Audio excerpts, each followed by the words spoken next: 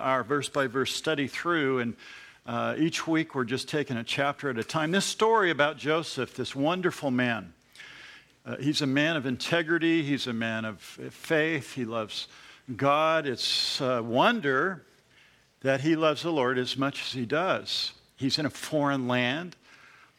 His dad, Jacob, remember Jacob got his name changed. Remember how that happened? He got his name changed because he wrestled with God.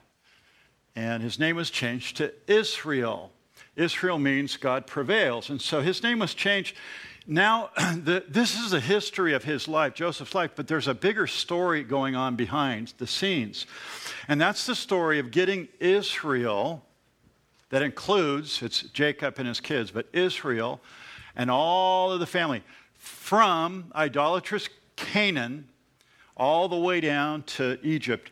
God had prophesied, here's the verse, it's behind me on the screen, that I'm going to get your people out of the land, out of this land of Canaan. I'm going to get you down there for quite a while. Notice what it says. Back in Genesis 15, God told Abraham, your descendants will be strangers in a land that is not theirs. Remember, the promise of land, Canaan. That whole area was promised to Abraham and his descendants. But God says, but your descendants are going to end up in a land that's not theirs. So you're not going to be in Canaan. And when they're there, they're going to be slaves. They're going to serve. And they'll be afflicted for 400 years. Well, that's what's going on now. God is going to get Jacob / Israel. Remember that his name is Israel. You'll see his name changed. And the question is why? Because Jacob is a Jacob. Jacob is a schemer. Jacob is a liar. Jacob's a bad dude, really. But he's becoming Israel.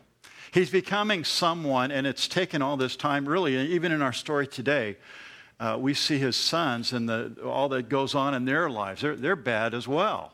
They're corrupt. God's got to get those men and that family out of Canaan. They've been corrupted there. He's going to take them all the way to Egypt. That's what this story really is about. It's a story of God getting his people sovereignly. It's getting his will done. It takes a while to get God's will done. I think Jacob and his sons are just like you, stubborn to the core, not always listening or obeying everything that God says. That's really what Jacob is and his sons. So he's ordered his son. There's a famine. He orders his sons to go down to Egypt because it's the only place that has grain. And we know why. Because Joseph and his wisdom and God leading and God is preparing the only place his people can go. And that's Egypt. So he's going to get his people down there. That's really the backstory to this whole thing. The worldwide famine and the 10 brothers minus Benjamin, remember, they go down to Egypt. When they get there, Joseph recognizes them, obviously. We read about that last time. And when they stand before the second most powerful person in the world, really, second to Pharaoh, that's their brother. They don't know who he is. He's clean-shaven. He speaks a different language. It's been 22 years since they've seen him. And so they go in, and Joseph notices and recognizes them. They don't know who he is. And he begins at that point in time asking them questions. And he treats them harshly, and he accuses them of being spies. And that makes them go, wait, we're not spies. Forgive us. We're just sons of a father who has 12, and one died. And they tell this whole story. So Joseph's listening. We're honest men. Remember, we're honest men. They still were liars. Well, they go home with the grain they came down to buy. They buy the grain. They're going to take it back to Jacob in Canaan. And as they go home, they've discovered that all the money they spent to buy the grain is in their sacks. And when they get home to tell their dad that, he freaks out. In fact, one of my first points, and we'll get praying here in just a moment. This is kind of my intro. But look at verse 36 of the previous chapter, chapter 42.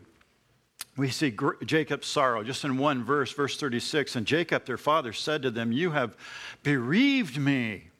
Joseph is no more. Simeon is no more. Why? Because Simeon stayed down in Egypt, held hostage there to get the brothers to come back with their little brother. And you, Jacob says, you want to take Benjamin too? All these things are against me. So Jacob, he's grieving. I can't believe my family's being destroyed. What about the promises of God? He doesn't mention those. Not walking real close to the Lord. He's not trusting the Lord. We're supposed to see that as we read the story. Again, God is getting Jacob/Israel and his family down to Egypt. So he's going to draw them down there through this food. They've got to go for food. That's the backstory of this. I call this chapter the compassion of Joseph. We'll read verse 1 after we pray. Father, I pray that you would open our hearts to your word tonight. I thank you for this fellowship. We thank you for a cool place to sit and study your word. We thank you for Sunday school teachers that teach our children.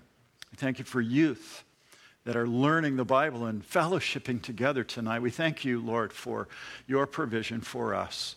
And we ask, God, that as we've come here to hear your word, that you would teach us and help us to learn so that we can apply these truths to our lives. In Jesus we pray. Amen.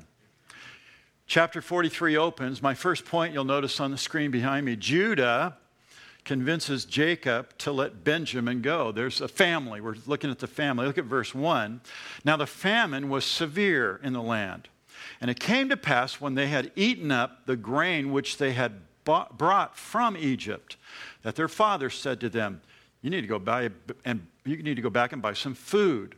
So again, the famine was lasting longer than Jacob had expected. Jacob gave him money, said, go buy this much grain. They come back. It's really not enough. We don't know how long, maybe a couple of years worth, maybe a year. Big family. So they must have had a lot of grain, but it didn't last. That's the point here. So Jacob now is forced. And here's the point. Jacob is now forced by God to obey. He doesn't want to go back there. He doesn't want his kids going back down there. He thinks that he's lost his first son. He died, and his kids went down there. They were accused of being spies, and if they go there again, they're going to all be dead. He doesn't want to lose his family. So he's not trusting God's promise for the land, or for the family, for the large family. That was one of the promises, not trusting God. And he won't let his kids go. There's been a big argument we read about at the end of this chapter 42. And he's arguing with his oldest son, and now he's going to be arguing with a different son here. It's Judah who steps up to his dad here. Verse 3, but Judah spoke to Jacob, saying, the man, that would be Joseph, that would be his brother that he didn't recognize, the man down in Egypt solemnly warned us, saying, you shall not see my face unless your brother is with you. Don't come back without your little brother. If you send our brother with us, we will go down and buy food. So that's Judah. He says, come on, Dad, you got to send Benjamin with us. We have to take him. We gave our word. Our brother Simeon's down there. That's the only way we can return. Now, I think this is not the first time they've had this conversation. They had it when they returned, but Jacob is not listening. He's not going to listen. No, we're not going to talk about that. I'm not letting you go. Don't even ask me anymore. And so God has to do something to get his attention. Sound familiar? God does that in our lives, doesn't he? He does things in our lives to bring us to a point to where we have to obey him. And I believe that's God's grace and his mercy and his love for you and I. He's going to get his will done. Now, you can fight it like you can fight God. You can think you have but you don't. You got to submit, and that's what we're learning here. That Jacob or Israel, he's has to submit here in this story. Verse 5, but if you will not send him, we will not go down. So Judah stands up to his dad, says, you got to send Benjamin, or we're not going to go down there to buy food.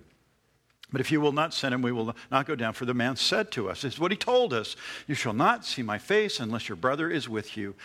So Israel said, so we've gone from Jacob to Israel. You'll see these names interchanged. Same guy. Name was changed by God to Israel. But we see his name is Jacob when he's really disobedient. And then the writer, Moses, will give us the name Israel in the narrative here. It's when he does something that's, good. I really love the way it's written. But he says, why did you deal so wrongfully with me as to tell the man whether you had another brother. Why didn't you lie for me? Why did you tell him that you had a brother? I mean, still, Jacob is not trusting God. He's not listening to his sons. Why didn't you guys just lie? I mean, we're in this trouble because of you. He's only considering himself here. And I love, again, the narrative here. He's revealing who he really is. Remember, he's the deceiver.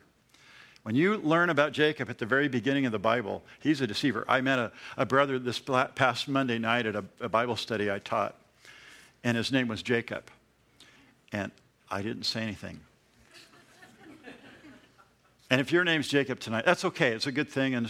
But we learned about Jacob, and I thought, boy, it'd be hard to name your son Jacob after learning all these things. And I know there's some Jacobs here, and I don't mean to be offensive, please. But it's so interesting. You know, when you read about him, he's deceptive. This Jacob in the Bible is so deceptive. And he says to his sons, why didn't you just lie for me to get out of the problem, to get out of the issue that you were in? He blames his sons for being honest about their little brother. Verse 7, but they said, the man asked us pointedly about ourselves and our family, saying, is your father still alive? Have you another brother? And we told him, according to these words, could we possibly have known that he would say, bring your brother down? We didn't know what was going on. We were just being honest. We were scared. We were in prison for 3 days, Dad. I mean, we were threatened when we were down there. Now, in verse 8, we see that Judah here, he really begins to be the leader of his brothers. He's not the oldest brother here. Then Judah, verse 8, said to Israel, his father, send the lad with me. Dad, Dad, come on, send the lad with me, and we'll arise and we'll go, that we might live and not die. We're running out of food, Dad. We've got to go down here and get this food, both we and you and also our little ones, our children. I myself will be surety for him. I'll give my life for this. You've got my word. From my hand you shall require him. If I do not bring him back to you and set him before you, then let me bear the blame forever. So he's serious about his commitment here. Verse 10, for if we had not lingered, surely by now we would have returned the second time. That kind of indicates that they've been talking about this over and over, month after month, and the supply level gets lower and lower, and they keep going to their dad, and I'm not going to talk to you guys about it. And finally, Judah stands up and he says, listen, you got to let us go. My life's the surety. My life's the guarantee. You can trust me, Dad. And listen, we got to go right now. And we can't even wait any longer. We'd already be back if you would have let us listen to us at the beginning of this whole thing. So Judah, I love Judah in his viewpoint. Jacob's viewpoint is me and mine, and you offended me. Judah's viewpoint is we and us and our. I love that. I think they're learning. These boys that are so bad, they're learning here. You go all the way back to chapter 42, verse 36, you'll see that. You'll see the Jacob, and he's only concerned about himself. So Judah now, he's saying they can't return to Egypt without Benjamin, and he offers himself. So Jacob agrees to let Benjamin go. My next point, verse 11, and their father Israel said to them, if it must be so, then do this. Take some of the best fruits of the land in your vessels and carry down a present for the man. Maybe we can appease him in some way. Take what did they grow there? What could grow without a lot of water? Pistachio nuts. That was one of their big exports from Canaan.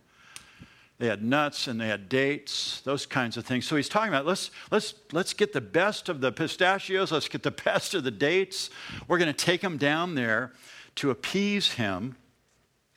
A little balm, a little honey, spices and myrrh, pistachios and almonds. Sounds pretty good to me. Take double money in your hand. This time take double what he's going to ask of you.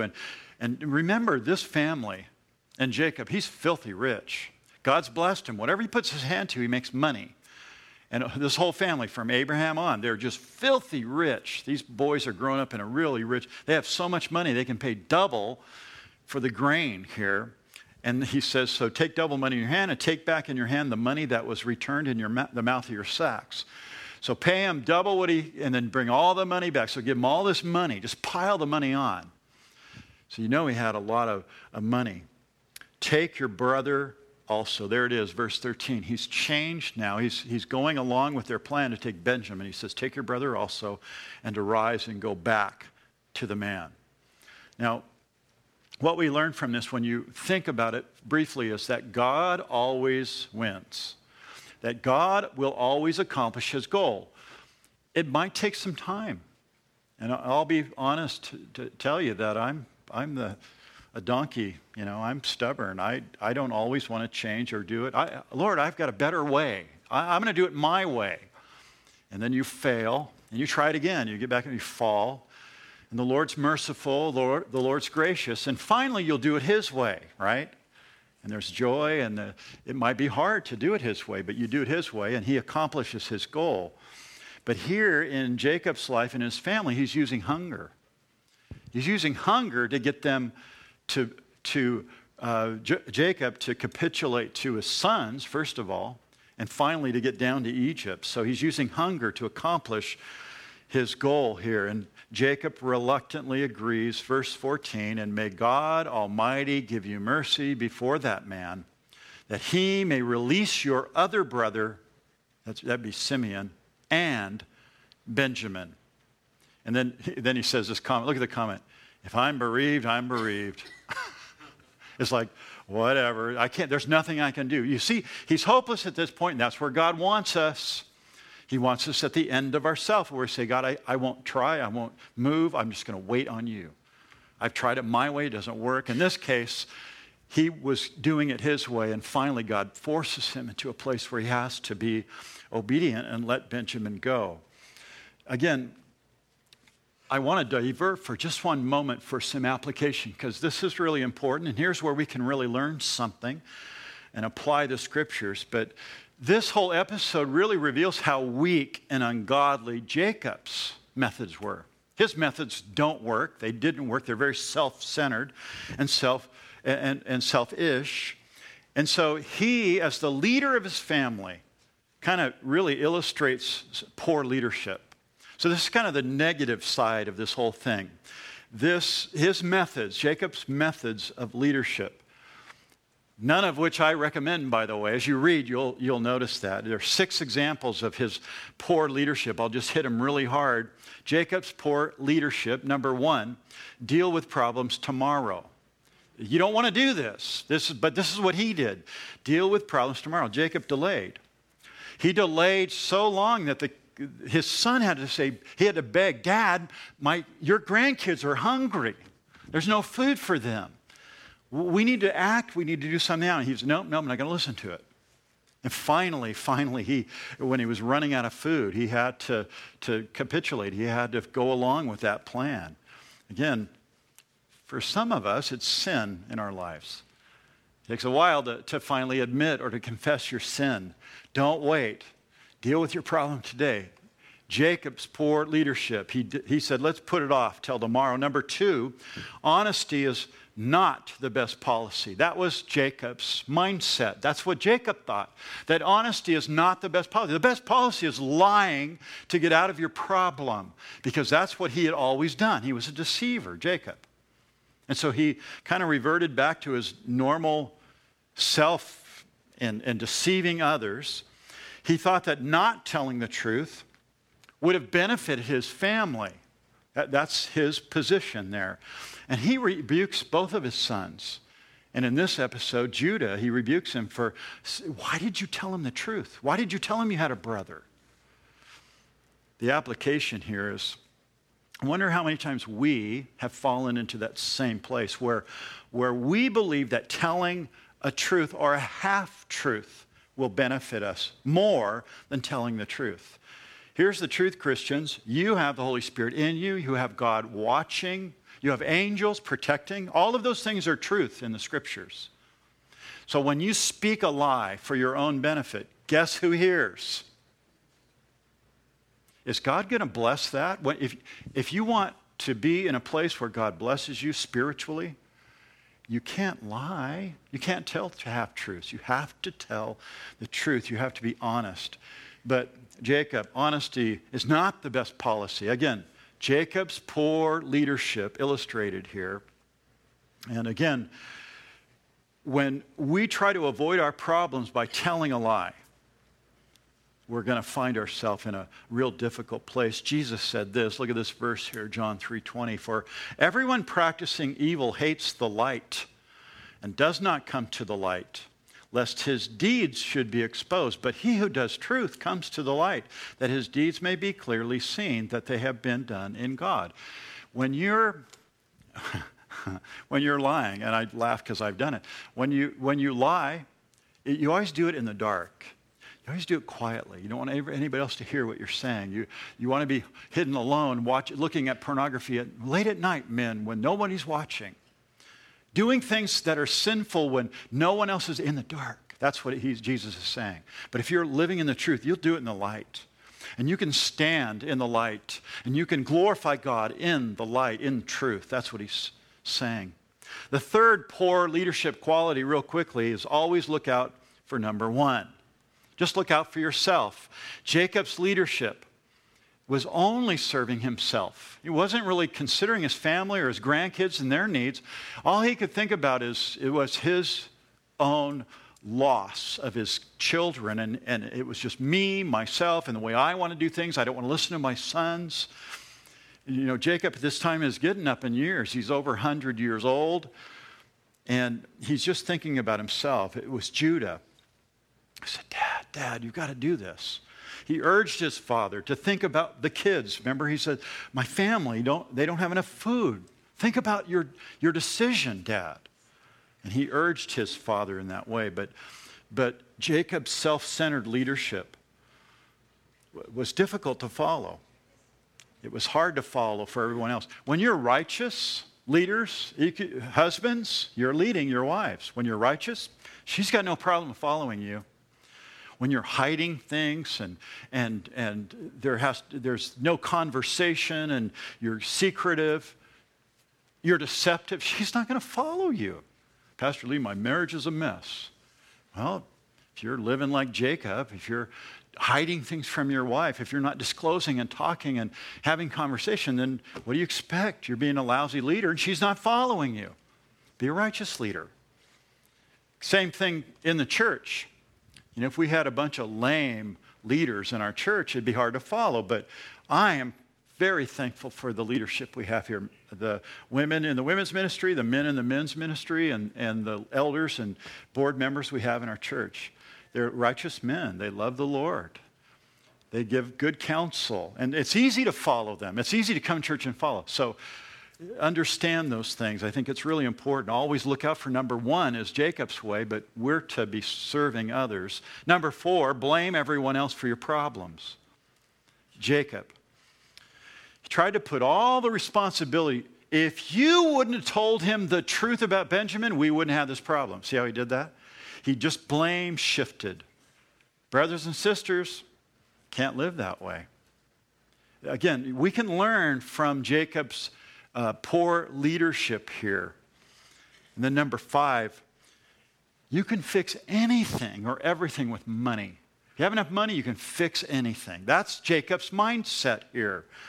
God had prospered Jacob and his family. Like I said, he's a rich, wealthy man. And he thought that the nuts and the almonds, the honey and the double money that was going to go back, plus the extra money, all this money, it was going to solve the problem. Money never solves the problem. I think some of you know that because you probably don't have a lot of money. Most of us don't have a lot of money, which is a good thing. The love of money is what creates evil and envy in the heart of man. It so easily corrupts men. Oh, but Pastor Lee, I'd love to have just a little bit more. You know what? God has given you all that you need. Are you satisfied? Are you thankful that the Lord's given you what he's given you? You might be living at home with your parents and you just have clothes in your closet. Thank God. You might have a career, 30 years, and you're about to retire, and God has been so faithful in those 30. Thank God. But in this case, money can just fix it. I'll just give this, I'll give that. I think most of us choose money rather than prayer to solve our problems because we live in a world where we see it and it's spent and where every commercial tells us to buy me, buy me. You need the newer car. You need the better computer. You need the more technology. I love technology, maybe not as much BJ, but I love technology. And you want the latest iPhone. And you start spending for all those things. But that pursuit, thinking that I'll be better because I spend the money, it's a lie. Wouldn't you agree? It's a lie. We need to understand that. Jacob, money will fix everything. It's wrong. Poor leadership. And then finally, number 6, when all else fails, trust God. Instead of trusting God first, whatever, I'll trust God. Again, it's no accident that Jacob mentions God last, very last. He tried all these other things, manipulation, deception, even with his sons, but when all else fails, trust the Lord. Verse 14 again, and may God Almighty give you mercy before man that he may release your older brother. He's finally saying, well, may God do it then. I've tried, I can't do it, so I guess God will have to just do it. I mean, what an attitude Jacob has here, really exposing truly who he is. There's no mention that maybe God is working for good. There's no thought about, I need to spend more time in prayer. Maybe it's me and maybe it's my desires over God's. But Jacob, he's a weak leader. He's a deceiver.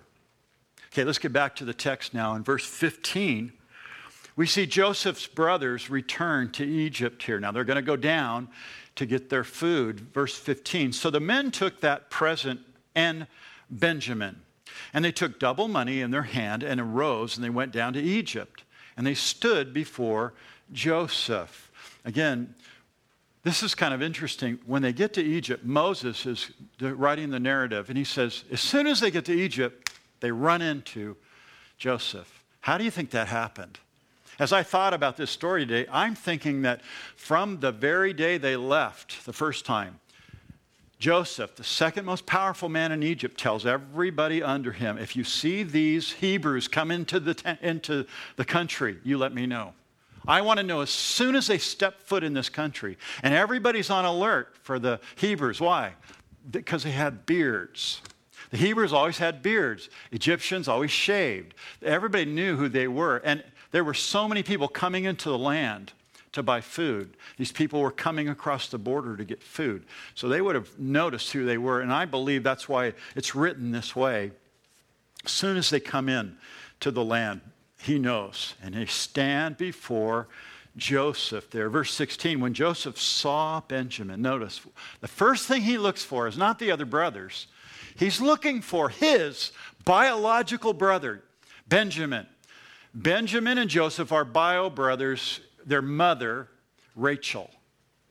And this family, they had multiple mothers in this family, right? We've read about this, kind of a real interesting blended home, you could say. But these two are brothers, and so I think they're really close. They grew up close. They were, hitting the ball, chasing the lamb around the yard, just doing stuff together. The older one watching after the younger one, Benjamin. He loved his little brother. And so the first thing he looks for, there he is, Benjamin. He's just looking at him. He saw him, it says. And he said to the steward of his house, Joseph says, take these men to my home and then slaughter an animal and make ready, for these men will dine with me. And notice the time they're going to dine. See what it says there? Not at dinner. When? Noon. He is so stoked in seeing his family. He loves his family, and he's brokenhearted because he's been estranged from them for 20 years. And he sees Benjamin. He's so stoked on his family right now. He's going to throw this feast for them. He's going to throw a party, in a sense, a feast. Slaughter the animal. Make ready for them because we're going to dine together. Now, when he's speaking in Egyptian, The brothers, I don't think they can understand what's going on, but they're wondering, why is there so much excitement? Now everybody's running around and there's, the wok's cooking, the fire's going, the animals are dying, they know something's going on. There's a feast happening here. And they're wondering, what's going on here? We just came to buy some food. Something's different with what's going on here.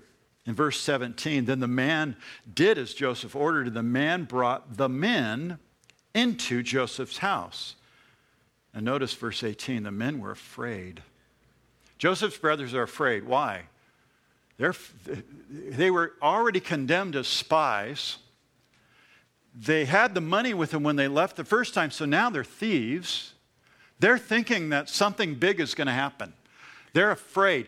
And when they go to his home, they're thinking, this is a trap. He's going to lure us in there, and then he's just going to kill us right here. They're truly afraid for their very lives here because they were brought into Joseph's house. And they said, it's because of the money, which was returned in our sacks the first time that we're brought here, so that he may make a case against us. And notice the Hebrew way, or the Bible says that they might fall on us. In other words, kill us, to take us as slaves with our donkeys. I love that. They're going to take us. They're going to wipe us out. Again, last study, if you'll recall, was all about their conscience being awakened. I mean, up until that point, they were just kind of living large and doing whatever they want. And, one had sex with a concubine and another one, killed his sons. It was just a mess. And then, because of the accusations, the 3 days in prison, they start getting guilty about why did you throw him in a pit? Why did you want to kill him? Why did we get rid of him in the first? Why did we sell him to remember that whole conversation in the last, their conscience was awakened. And now, in this text, we see, again, they're afraid. And then they start talking about, well, maybe it's because of the money. And I'm sure they talked about other things as well. Maybe they thought, if we should have never sold him, our brother, into slavery. We should never have turned on our father or lied to our dad. I think their consciences are wide awake at this point. But bottom line, they're afraid. So now they're going to take the steward aside and try to make a deal. The guy that Joseph gave the instructions to take these guys into the house and set up a meal. So they take the steward, that's what it says here, the steward, verse 19, they drew near to the steward of Joseph's house. They talked with him at the door of the house and said, Sir, we indeed came down the first time to buy food. But let me tell you what happened. We came to our first camp and we opened the sack to feed our herds, and each man's money was in the mouth of the sack, our money in the full weight. And so we brought it back. Here it is right here. And I can just see them. They've got it. Here's all this money. And they have all this stuff. They dump it on the floor. The steward, who was probably the one that set the sacks up to begin with. And we have brought down the money with our hands to buy food. We do not know who put our money in our sacks. Again, they're afraid. And they give this reason for their defense. It wasn't us. We gave the money away. Somebody else put it in. It wasn't us. We brought the money back. That's their whole thing. And because they're afraid, they think they're going to be arrested. And so the steward, I love this. It's like, chill, you guys, calm down, cool. What are you so worried about? I love the way this happens. He says, peace. Verse 23. Peace be with you. Don't be afraid. And then notice what he says. Your God and the God of your father has given you treasure in your sacks. And then the steward says, I had your money. Walks around the hallway, and he brings their brother Simeon out. This is kind of an interesting reunion now. They're like, their jaws are dropping because, what do you mean you did it? Why are you reminding us about our God? You're in Egypt. You're an Egyptian. Egyptians worship an entirely different form, idolatrous God. God is speaking through this man to the brothers. Maybe the steward was so close to Joseph because Joseph had shared about the God of his fathers. And now he's kind of knows that these are his brothers, but he's not going to say anything. The God of your fathers, he says. I love the way he presents to them. Instead of punishment, they're blessed by God. That's the reminder. They're afraid he's going to kill us. He's going to fall upon us. I don't know what's going to happen. And instead of being chastised or reprimanded, corrected, they get graced. They get graced here. It's a beautiful truth. Verse 24, so the man brought the men into Joseph's house and gave them water, and they washed their feet, and he gave their donkeys feed. Then they made the present ready for Joseph's coming at noon, for they heard that they would eat bread there. Now, what happens next was really prophesied. This is the story. It's really important to hear this. This is the story that's really important that we've been kind of looking forward to from the very beginning here. And it's in these verses. But it's Joseph's brothers now. They're going to bow down before him. Here it is, verse 26. And when Joseph came home, they brought him the present. Remember, what was the present? Nuts, almonds, pistachios, honey, all that stuff. They brought the present which was in their hands to the house. And notice what they do. They bowed down before him to the earth. You remember the story? Verse 27, then he asked them about the well-being, their well-being. And then he says, is your father well? The old man of whom you spoke, is he still alive? It's been some time, a year or two, since they were last there. And they answered, your servant, our father, is in good health. He's still alive. And then notice what they do again. They bowed their heads down and prostrated. They fell down before him. This is where we see God sovereignly working, providentially working. This was God's plan all along. It was prophesied before. This was all. Turn back to chapter 37 real quick. We'll read it. I want you to see it again. I know you know the story, but just to tie context together here. Chapter 37, verse 5. Now Joseph had a dream, and he told it to his brothers, and they hated him even more. So he said to them, please hear this dream which I have dreamt.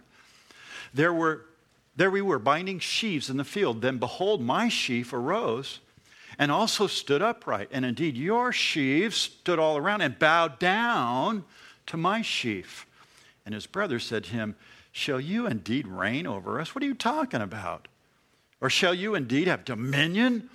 Is that what you're saying? So they hated him even more for his dream and for his words. Then he dreamed still another dream and told it to his brothers and said, look, I've dreamt another dream.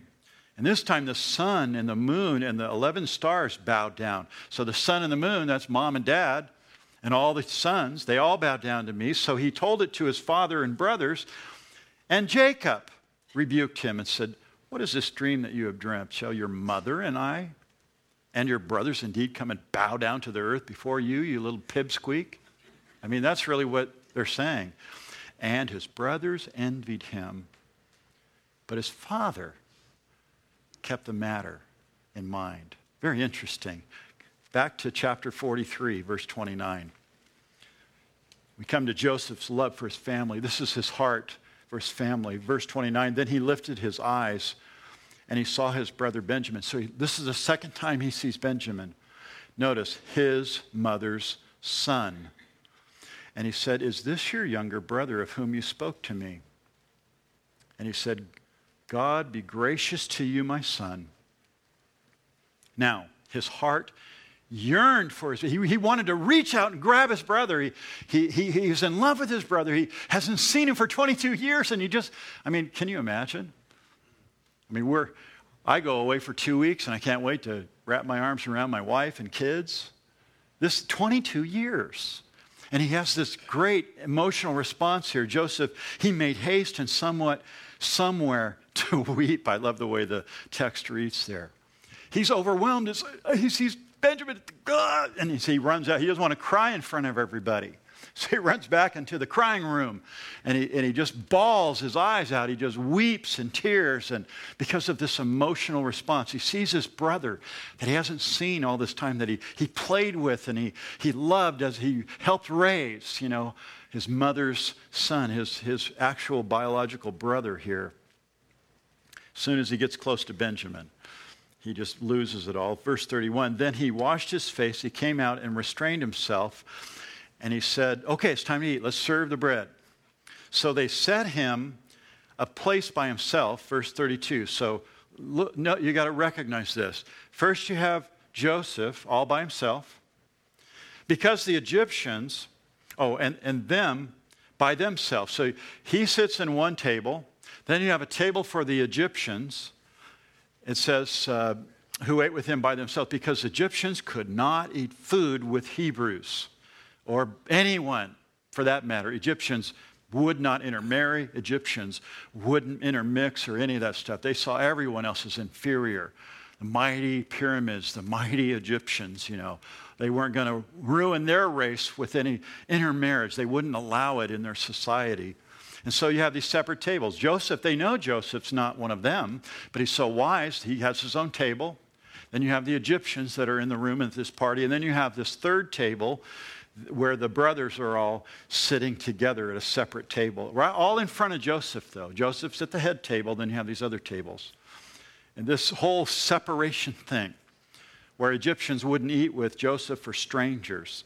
That's why Joseph ate by himself. And you can read about this. Actually, I spent a little bit of time looking at it, but Herodotus is a Greek historian. He writes extensively about the Egyptians and how this culture went on and on for hundreds of years, and they would not intermarry. So you can look it up. Herodotus is the name. He's a Greek historian. He writes about there was an outlaw against intermarriage and all. Now, I bring that up because, again, this is all part of God's plan to get Israel out of Canaan and down to Egypt. But now that they're in Egypt and they're going to be there 400 years, what would be the normal happenstance? You got guys, you got Egyptian girls, and they're going to intermingle. But they're not going to intermingle. Why? Because the Egyptians, they don't eat dinner with people of a different race.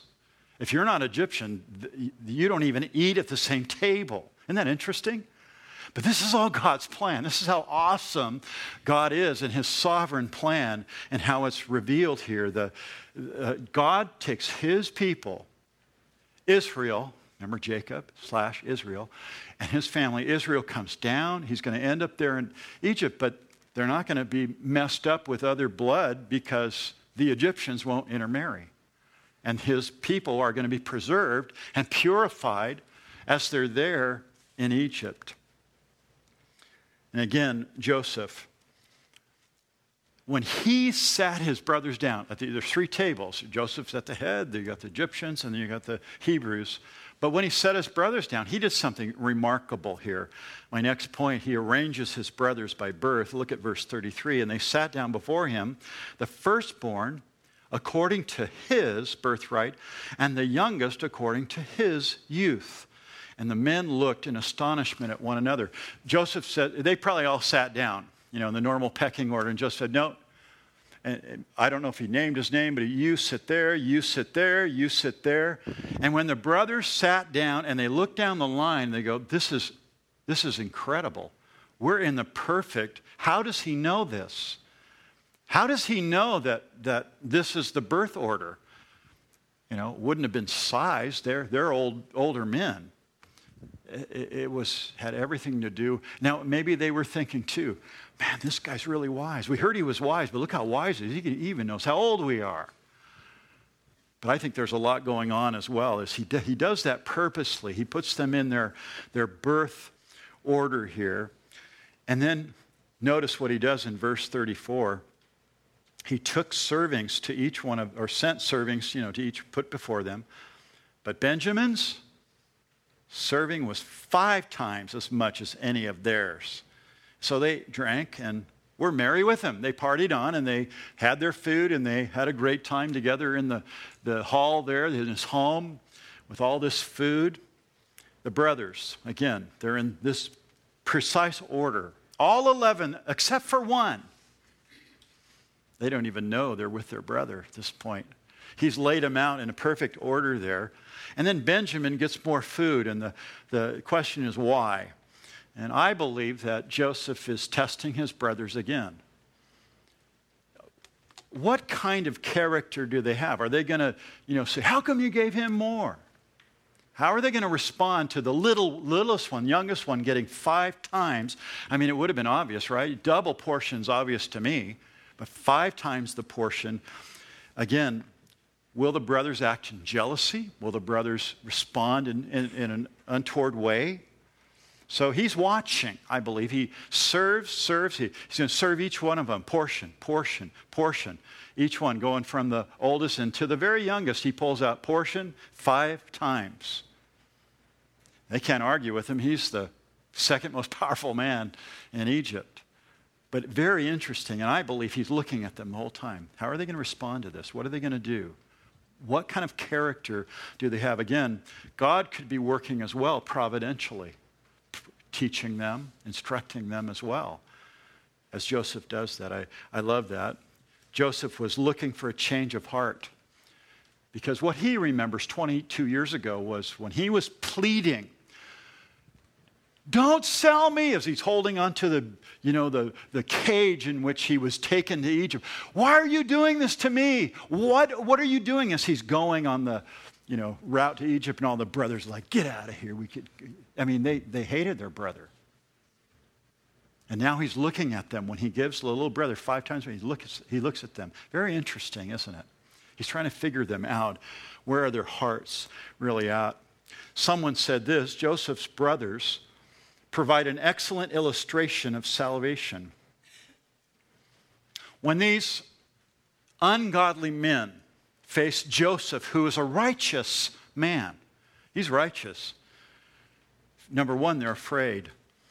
They perceived their only salvation was in their works. They brought lots of money. They wanted to pay it off. They wanted to do it that way, but that's not the way God works. The first work or offer to be received or saved, in a sense, was food and money. And it was refused by the steward. The second was ignored by Joseph. In other words, their works wouldn't save them. That's the way it is for you and I. Our works don't save. Only by the grace of God are we saved. Joseph is really a classic study. When you look at his life, you see so many parallels with Christ. Again, I love that truth about him. Today, we have people that go to church. If I go to church, if I'm good enough, I can get to heaven. If I'm not like the murderer on the weekly news, the nightly news, then I'm a good guy and I'm good enough to go to heaven. Or I'm going to do some work and give a little bit of money here, give a little money there. I'm going to obey the golden rule and just be a good person. In other words, they're working to earn their salvation. It doesn't work, does it? Ephesians 2:8-9 says that we're saved by grace. We're saved by faith or by grace through faith alone. We can't work, we can't earn our salvation. Salvation is a gift of God to any that will receive it. Doesn't matter who you are, where you are. But again, this wonderful, wonderful example of this man, Joseph. Let's pray. Father, I thank you for the word tonight here in the Old Testament and how many wonderful parallels we see with Christ. How many wonderful truths we see as you work providentially to get your will done in this family that you've chosen. And from this family comes the Messiah, the Savior of the world. Oh, the work that you'll do in their lives to hone them, to shape them, to make them into what you want them to be. And I just pray tonight, Lord, if there's anyone here struggling, maybe they're living like Jacob, lying, self-centered, poor decisions, trying to buy their way out of their problems. Lord, teach us from your word. Help us to know, Lord, there's a path for us to walk on. Help us to be obedient, Lord, to your word, and that all of us in this room could say first that we've trusted Christ as Lord and Savior. We surrendered our whole life to him. And secondly, we understand and look back in our past and see you providentially working to bring us to this place in our life. And Lord, that we might rejoice, thanking you for your grace and your mercy and the wonderful life that you've allowed us to live. Lord, may we honor you in every decision. May we pray and put you first. In Jesus we pray. Amen.